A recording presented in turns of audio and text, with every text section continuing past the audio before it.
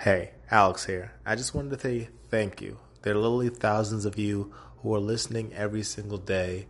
And with that in mind, I want to let you guys know that over the coming weeks, I'm going to be trying out some new things for this show, including some new sounds, some new structures, because I want to continue to make this show a comfortable and safe space for everybody to listen, but also to enjoy.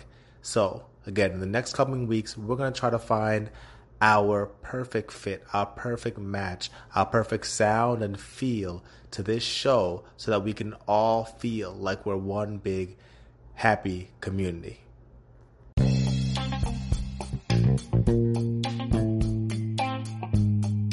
Hey, everybody, welcome to another episode of the Market Adventures podcast. We might just have the best episode yet lined up for you. We're interviewing Janice Levy, a business owner in Jamaica who plans on changing her country one mind at a time. Stay tuned. Another day is here, and you're ready for it. What to wear? Check. Breakfast, lunch, and dinner? Check. Planning for what's next and how to save for it? That's where Bank of America can help. For your financial to-dos, Bank of America has experts ready to help get you closer to your goals. Get started at one of our local financial centers or 24/7 in our mobile banking app. Find a location near you at bankofamerica.com/talktous. What would you like the power to do? Mobile banking requires downloading the app and is only available for select devices. Message and data rates may apply. Bank of America N.A., member FDIC. I am Janice Levy. I was born in the district of Rock River in St. Mary in 1970. I am a business development and marketing executive at the Gleaner Company Media Limited in Jamaica. I am also an entrepreneur. I am the co-founder and co-director of Small Treasures Early Childhood Institution in Jamaica. My formal education started at Rock River All Age School in St. Mary, then on to St. Mary High School. After that, I ventured into the working world at 17 years old. And later, I attended the University of the West Indies on a part-time basis, where I completed my bachelor's degree in management studies. A little more about me. When I was growing up, I grew up under very humble circumstances in Rock River with my parents, Herburn and Enid Clunis, and 13 siblings. So we all grew up on love, hope, faith, sometimes food, sometimes shoes, sleeping with my siblings horizontally on the bed with our legs hanging off in one of the two Wow. rooms. Yes, that two tiny rooms, and that was our entire house. Wait, so there was 14 of you in one two-bedroom house? Yes, yes, 14 of us. So it wasn't it was a little bit rough, but to us, we were happy. We were very happy because we didn't know anything other than what we knew. So our foundation basically was set from the infamous 5:30 a.m. prayer meetings that we had almost every morning with 30 minutes minimum prayers. And that those things would soon become the framework for my life. The values were established right there with clear guidelines. So it sounds like it was a very, very religious household. 5:30 in the morning, you guys would wake up and do your prayers, and then what else would the day look like for you and your 13 siblings? Well, we had chores. We had chores. After prayer meeting, we had to get up, we had to clean the house. Some had to wash, some had to cook. And let me tell you, we did not have running water. So we had to go to the river basically to get the water. We either had to take the water from the river to wash at home, or we had to take the clothes to the river and wash them. So we would have to do those things if we're not in school. Before we go to school, during the school days, we had to go to the river and bathe, basically take our baths there. And we had to walk to school sometimes because we only had like one bus that was running through the community. So we had to walk to school if we wanted to be early. So it really wasn't a very easy road for us, but those things were very, very essential to what we would become in the future. During the daytime, Mama would have to do things basically to earn to get money to send us to school. Our father would preach at church on Sundays. He would build furniture. Of course, he had that skill, but he didn't sell the furniture. He gave away the furniture to people who wanted furniture in the district, or he made them for our home. And, we had what we call bush, but it's really subsistence farming. And he would go there so he could plant crops so we could eat. And basically, Mama would just bake. She would fry things. She would find fruits like oranges and she would sell those at our school. And she was also a seamstress. She had a skill. So she made uniforms. She made other garments for people in the community. Of course, she gave away some, but whenever somebody could pay, she would collect, and that would help to send us to school as well. So whatever she needed to make to sell, to earn a buck, to ensure that we attended school, she did that, and Daddy did the same because, well, we called him Papa, not Daddy, right? Because education was important to them, and they tried to instill that in our formative years. So that was very, very important for me and to what I would become in the future. So on the line of children, where were you? Were you one of the earlier bunch that was born or towards the latter half? Well, I was basically near to the end. I was the 11th child, I Oh, think. Or the 10th? 11th. 11th. Yes, I was the third to last child. Yeah. Okay. So it's in the 1970s and your father builds furniture but gives it away. He's a pastor. And neither of them, your mother or your father, have traditional jobs. They essentially do whatever they have to do, living off of the land to make sure everybody's fed and clothed, and whatever money they could put together was to put the 13 and 14 of you through school. Am I getting that right? That is so correct. You hit the nail on the head. And later, what I realized later in life is that my mother was really a salesperson and an entrepreneur. But we just saw her as selling fruits and selling little things that she made when actually she was running a business. We just were not able to put that together at that time, to say, oh, but she's a salesperson and she is really an entrepreneur. And that was never my dream to become any of those things. I initially actually aspired to become a fashion designer and an accountant. One of my big sisters, she was an accountant, and we all thought she was so rich and she had this status, so I was good at accounts in school. I was so good at accounts. And I said, okay, I'm going to become an accountant because, yes, my sister has money. And then I love fashion. I love to dress up. So I said, okay, I can be that. And I can also be a fashion designer. And, Alex, as fate would have it, I have been a salesperson most of my life. And I am also an entrepreneur. So Mama basically set that foundation and I did not realize. It seems like a lot of people, particularly mothers, before the 2000s were entrepreneurs, but that fancy word wasn't used as much back then. Back then it was just called, do what you have to do. Now it's this fancy millennial word where people have to call themselves entrepreneurs to get anything started. So your mother, it sounds like she was the grassroots version of an entrepreneur, right? Making a product, taking it to the market, seeing if it was valuable, attaching a price to it, and then finding a way to scale up so that she could pay for.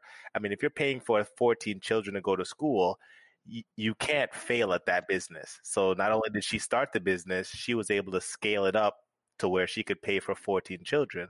That is a testament to her ability. Give me a breakdown of your family. So not individually, but how many of them ended up entrepreneurs? How many of them ended up pastors like your father, carpenters, farmers, whatever? Where do you see the majority of your family now? Wow. That's such a big number.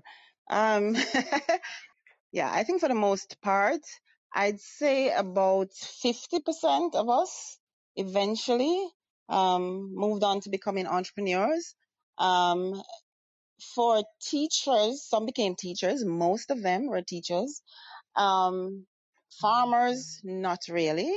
Um, but in terms of the skills, though, even though they did not basically go into the working world or to becoming entrepreneur using those skills, most of my siblings, it was 7 boys, 7 girls. Most of us girls, we can sew. We basically find things to do on the side, as we say it, selling things. So that is something we learned from our mother. And the boys, they can make furniture. And also, our father used to be a mason. He was he was really multi-talented. So he taught the boys as well to build houses. So a lot of them, they can really apply these skills, but they never went on to formally becoming a carpenter or a salesperson and so on. When we come back in just a moment, we're going to hear more from Janice and more specifically about why she decided to become a business owner where nobody in her family really decided to go that route. I'm your host, Alex Cunningham, and you're listening to the Market Adventures podcast.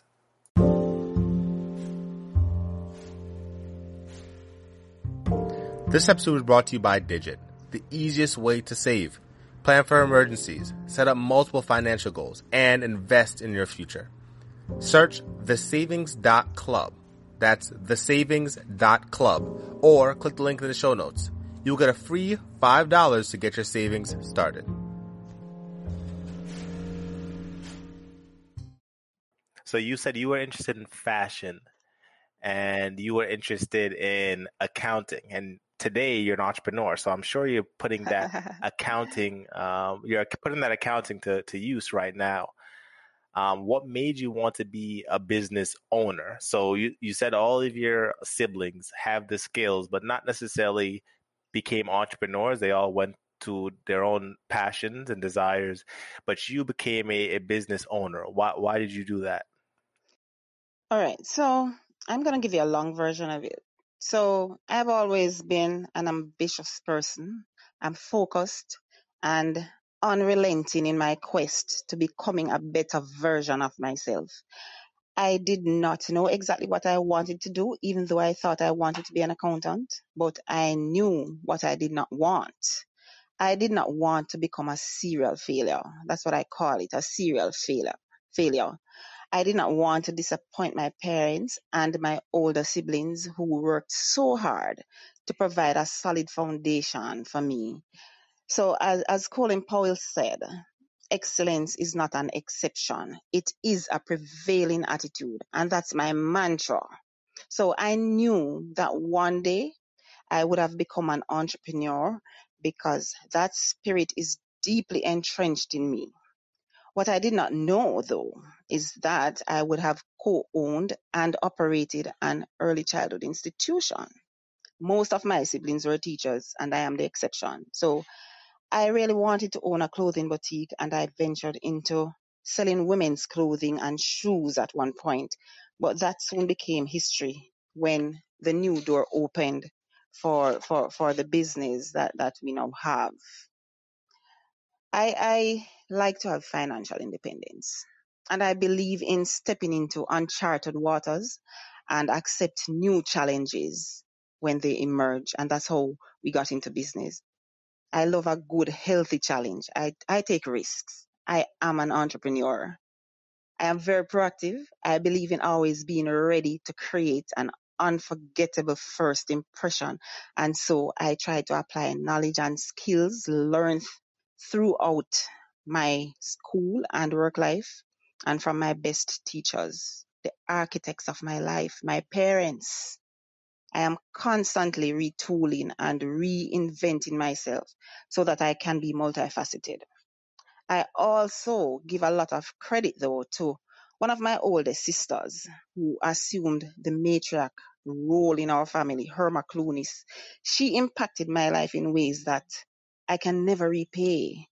She has been my lifelong inspiration and I'm eternally grateful. Those are the things that really drove me to becoming what I wanted to be in life. So, I mean, that is very, very inspiring. That it sounds like you're speaking from a fire deep, deep down. That you'll never be satisfied until you become the better version of yourself. Tell me, you are still living in Jamaica, right? I am living in Jamaica. Will always be living in Jamaica. It's the best place to live. Okay, so um, as the listeners might not know, a lot of your family decided to make the trip over to America. People have always said, America is the land of the dreams, fortune untold, etc., etc., etc. That's how history has painted America. Why is it that you decided to stay in Jamaica, and how do you see business and the ability to sustain a business or grow a business in Jamaica different from that of America? Um, I can speak for Jamaica because that is where I live. My siblings who live in America, they have done very well for themselves, and the opportunities that they have gotten over there, I'm sure those things have helped them to grow. For me, I stayed here for many reasons, and I am loving it. I am still here because I still work. I have a family, and I have a business, and so this is where I plan to be. I'm going to tell you a little bit about the business, how we started.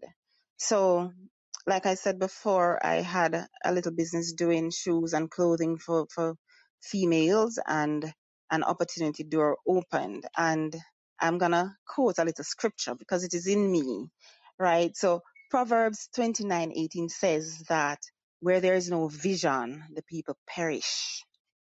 So the vision is what basically propelled this business along. So 7 years ago, an opportunity door opened and my business partner and I, we took a leap of faith. We opened an early childhood institution with just our monthly salaries, 1 month's salary, right? As our startup capital. We So enrolled. you didn't take an investment from anywhere. You guys put the money in yourselves. That's right. Yeah. Oh, wow. Okay. Yeah. So we enrolled about 4 children when we started, and we continued with that small number for about 3 months. We then invested our time through hard work, dedication, and a commitment to contribute to nation building through employment and the development of young minds. So that is how we started our business. So in short order, what happened is our attendance numbers grew exponentially. And in 1 year, we expanded to a second campus, and the following year, we expanded to a third, and we became one of Jamaica's best early childhood institutions. Wow. And just in I mean, that kind of growth in 3 years, especially with something as delicate as childcare, is really, really incredible. Um, so, I mean, my question again would be, you didn't have any history with childcare. When you took a leap of faith with your partner and you saw an opportunity, why did you feel like that opportunity was for you when you didn't have a background in it? Okay, so once you manage anything, you can manage anything that comes in front of you. So my training at school is in management. So that is where I focus in the business. I'm in the management section. I don't teach, but what I do, I employ teachers. So my partner, she does something else. She is in marketing and I am in business. So we make a very great team. So that is how we were able to push our business and to grow it in such a short time. That what you just said, that you're not a teacher, but you know how to hire good teachers. That reminds me, the person who created McDonald's, I believe his name is Ray Kroc. When asked what he was in the business of, he said he's in the business of real estate. He doesn't flip burgers. He knows how to find prime property and sell it to other people. So what you just said is, right along the lines of someone who created a franchise like McDonald's, being able to see the greatness in the people who are going to be running your business allows the business to live a lot longer, right? So you're running this business, you're teaching young minds, you're employing Jamaica's people to run your business, right? You're working from so many different angles to which will eventually bring Jamaica to higher points, I'm sure, in the future. How do you manage saving up Jamaica, being an employee at a job, a business owner, and a wife? You're doing everything. Okay, so Alex, my life work balance, it is never an easy task. Never. I can tell you, being a mother, a wife, a caregiver to my immobile mother, an aunt, sister, friend, an employee, a business owner, and so many other things. Life comes with many, many challenges, but I'm never daunted. I'm never daunted. I also volunteer doing public service as well because I do believe in giving back. I have been blessed and so I give back in public service. But I tell you, there are so many things that I have to do in order to balance, and I'm going to share some of them with you. They are very simple things. They are very, very simple things. My nephew, Greg Clunis, he wrote about tiny leaps. And these are some of the things that I do in order to get to where I want to go. Right? So I create habits and I commit to them. I organize, and I organize. I set realistic goals. I prioritize. I delegate a lot, a lot. I have to delegate. And I become very creative with whatever I'm doing. I apply knowledge and self-confidence to any project that I'm doing. I constantly motivate myself. I take vacation breaks. I have to take vacation breaks. I dress up because I have to look good. I have to feel good about myself. I party. I dance.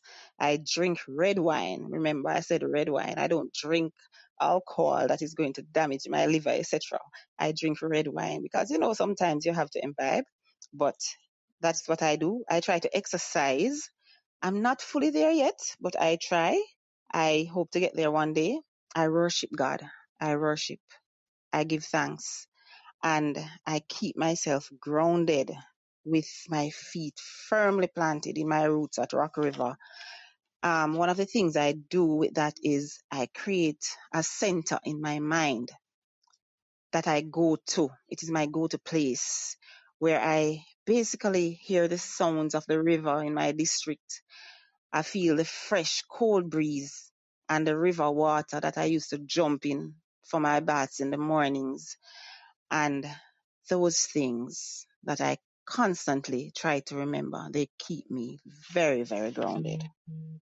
So, you're saying essentially, because I want people out there who are listening to understand this. If you feel like there's not enough time in the day and, you feel overwhelmed at work, between work and being a parent, which is understandable in most cases. But what you're saying is your mind, your ability to tap into that place to help you feel grounded and grateful allows you to slow down everything, right? Everything that's moving as fast as a speeding train in your mind, your public service, your duties at home, your duties at work, your duties at your business, all of those things are moving at 100 miles an hour, and you're able to slow those things down by tapping into this place in your mind, right?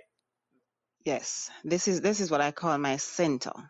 This happy place that I go to relax.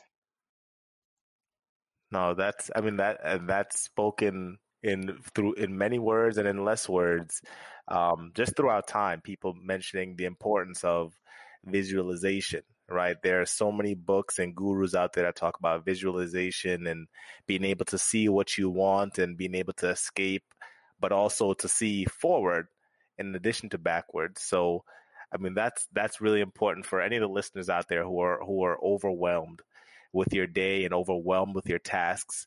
Find that center, find your grounding, and find that piece of support, that you're able to keep going.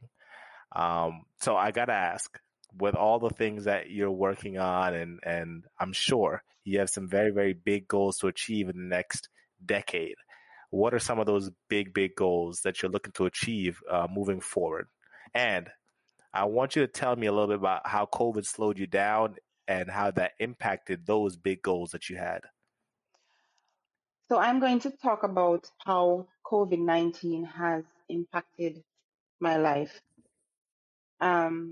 So COVID has no doubt impacted the business and ultimately my life. Like so many others, so many other people have been affected, but I am grateful because I'm still alive and I can continue the fight. There are so many who have lost their lives regrettably, and so I give thanks. I feel blessed. There has been significant revenue losses, both from the business and my job. And this is where the creative spirit kicks in. This is where you have to retool. This is where you have to basically get those creative juices flowing.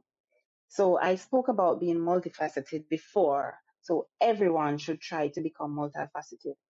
You have to be resilient. You have to be able to quickly develop contingency plans. You have to be able to look at your products and to make adjustments. You have to be flexible within reason in order to achieve business continuity. You have to offer new products and byproducts of them or your services. And proper planning and execution is going to be crucial. You must allow these things to take place in order for the business to remain relevant when the dust settles, because we are in this dynamic, uncertain environment within which we will now be required to operate. And in order for us to be successful, we have to do things differently. So in the next decade, I had some goals, and some of them, the first one actually was to retire in 5 years. COVID has certainly placed a hold on that. I have to now rethink and retool. But I still plan to retire soon. Um, I plan to have a six pack actually. I like to have a well toned body, and that is a plan. Alex, whether you think it's a plan or not, it is a plan for me. So I must get that six pack. I must get a healthy body because I like to look good. And this helps me when I'm working. This helps me, motivates me to do more when I look good. Yeah. So I plan to continue my education to the highest level. I mean, women, we want to self actualize. So Maslow told us that in his hierarchy. So yes, I still want to continue to do that. And I plan to go to the highest level at some point. Another thing that is very important to me, I want to, of course, if my husband agrees, to share the comfort of our humble home with a child that needs a home. My mother usually does that in the country, even though she had 14. There was always somebody else living with us. I want to have long vacations, a vacation time with family and friends. They are very important to me. And it helps you. It helps to keep you grounded. It helps you to feel happy, to be who you are when you are around the people who you are comfortable with. And last but not least, I want to establish and operate a successful interior design and renovations business. That's my success. That is when I feel happiest, when I am designing and renovating. That's really my happiness. So those are the things that I want to do in the future. What advice would you give to somebody of that nature that was inspired by something you said today? Well, I would start by saying your passion could be the first place that you look, but the passion does not always pay the bills. So you have to be realistic about the goals that you're setting, and you have to be prepared to fail. You just don't start a business and then you are successful. You have to put in the time. You have to put in the work. You have to ensure that your first impression to your clients is what they remember. So you must give it 100%. You must plan. You must organize. You must have integrity. Without integrity, your business cannot and will not succeed.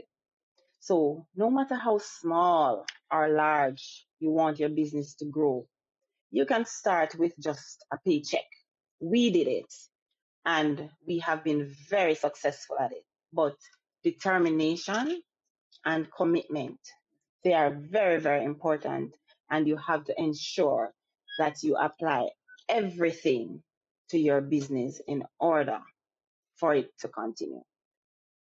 All right, Janice, thank you so much for being here. I think a lot of people are going to love the things that you say. You certainly inspired me, and I'm sure you inspired a lot of people out there that are listening to the things that you just said. It's been an absolute pleasure, Alex, speaking with you. And I'm glad I could inspire you. And if my story can help to motivate somebody, then my living shall not be in vain. Thank you.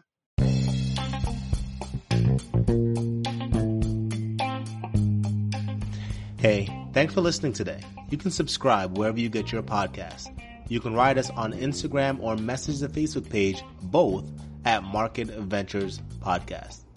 I'm Alex Cunningham, and you've been listening to Market Adventures.